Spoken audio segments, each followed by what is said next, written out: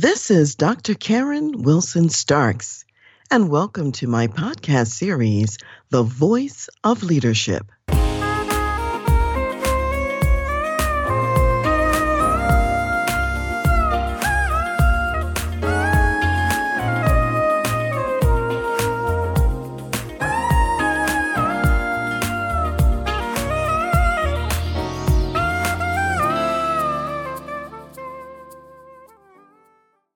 My husband has the green thumb in our house. He's the one that can really nurture and grow plants of all kinds. Not only in the house, he also grows beautiful flowers outside as well. Well, one day, some years ago, my best friend gave him an exotic green plant cutting. And the plant cutting was growing in a jar of water. Now, my husband was supposed to have the plant potted in some soil, or he was going to do it himself, either one, and he never did. What's amazing is that this green plant is still thriving and growing, and it's incredibly beautiful, even though it's only food and its only sustenance is water. How it's growing in water like that, I don't know. I can't even imagine. And recently I was talking to my friend about it, and I said, that plant cutting that you gave my husband, it's still growing in the water. And there are no brown leaves. It doesn't look bad. It's very healthy. New leaves are sprouting. It's continued to grow. Now, if it was planted in soil, would it grow bigger? Would it grow thicker? Would it grow faster? I don't know. Perhaps it would be even more lush. However, for now, with just water as its home, it is still growing. So what's the takeaway lesson in all of that? Thinking about this plant cutting that's growing in water. Wherever you are, draw sustenance from that environment. Take in the food where you are and grow. And because your circumstances aren't ideal, don't just say to yourself, I won't grow, or I can't grow, and I can't develop. You can grow where you are. Maybe not as much as you could if you were somewhere else. However, you can grow where you are. So maximize your opportunity from the living water where you currently reside.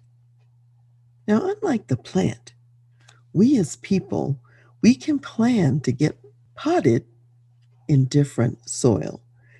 We can move. If not today, we can move later. Or if you're already planted in soil and it's your impression that that soil is really shallow, you can go to deeper ground at some point. You just have to plan it, visualize it, and get there. If the pot where you're growing is too small and your growth is limited where you are, you're in a job that maybe feels like a dead end, where you think you've already learned everything you can learn there, you can move to a bigger pot. You can move to deeper soil. In the meantime, just remember to grow where you are. And what I want to remind us of is what God told his people, the Israelites, so many times. For example, when they went down into Egypt, Joseph was down in Egypt as a slave because his brothers had sold him into slavery.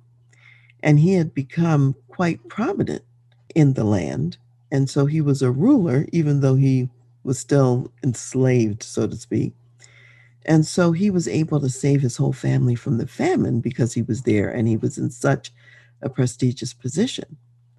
Later in their history, after that Pharaoh had died and other pharaohs came on board, the whole nation of Israel was enslaved down in Egypt. And God did not want them to diminish in numbers. He did not want them to peter out in any way because his intention always was to continue to bless his people, Israel. So he wanted them to continue to have children, to be fruitful, to grow, and to multiply even while they were in Egypt. And even when this scam came up where Pharaoh tried to entice the midwives to kill the babies that were being born, they refused. And the Jewish women continued to just have more and more babies. And that's what God intended, for them to prosper and grow, even though their conditions were harsh and severe and not ideal. And when he later brought them out of Egyptian captivity, he wanted to be bringing out a large number of people, not just a few little stragglers who had barely made it. So they were to continue to grow. Similarly, in the history of God's people, there were times when he was disciplining them and he allowed enemy nations to take them into captivity. Such was the case for Judah, who went into Babylonian captivity in a number of different waves. And even though they were going to be in Babylonian captivity for a while, God never intended that that would be the end. And in fact, he was planning to bring them out from that. He had a set number of years that they were going to be under Babylonian captivity, and then they were going to come out of that. So he gave them some specific instructions about what to do while they were down there. And it fits with what we're talking about today, about maximizing your opportunity in your living water where you are. Here they are in the land of Babylon, foreign land, a land of a lot of false gods and so on and so forth. And God did not want them to diminish there either. So in Jeremiah 29, starting with verse 4, this is what the Lord is saying to them. Thus says the Lord of hosts, the God of Israel, to all who were carried away captive, whom I have caused to be carried away from Jerusalem to Babylon, build houses and dwell in them, plant gardens and eat their fruit. Take wives and beget sons and daughters, and take wives for your sons, and give your daughters to husbands, so that they may bear sons and daughters, that you may be increased there and not diminished. And seek the peace of the city where I have caused you to be carried away captive, and pray to the Lord for it, for in its peace you will have peace. So blessings to you as you abound and grow in the living water where you now live. As an executive business leader, you have many difficult decisions to make every single day. And it's important to think about, how do you develop your people? How do you launch and develop high-performance teams? And how do you create a culture that wins every time? If you would like to take a look at your organization and to talk about the wisdom and guidance that would propel you to create a best place to work and also competitive advantage, then I invite you to apply for a consultation to work with me. Go to my website, www.transleadership.com, go to the services page, and under organizational consultation, you will see a tab that says Contact Us.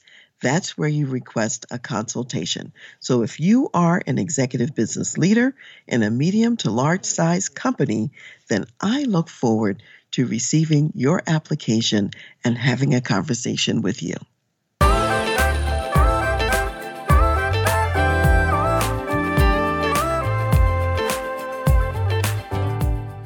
You've been listening to The Voice of Leadership with me, Dr. Karen Wilson Starks. And I want to give a special thanks to jazz saxophonist Ron McMillan for granting us permission to use his gifted music on our show. Thanks for listening, and remember to go to my website, transleadership.com, for more strategies, insights, and leadership resources.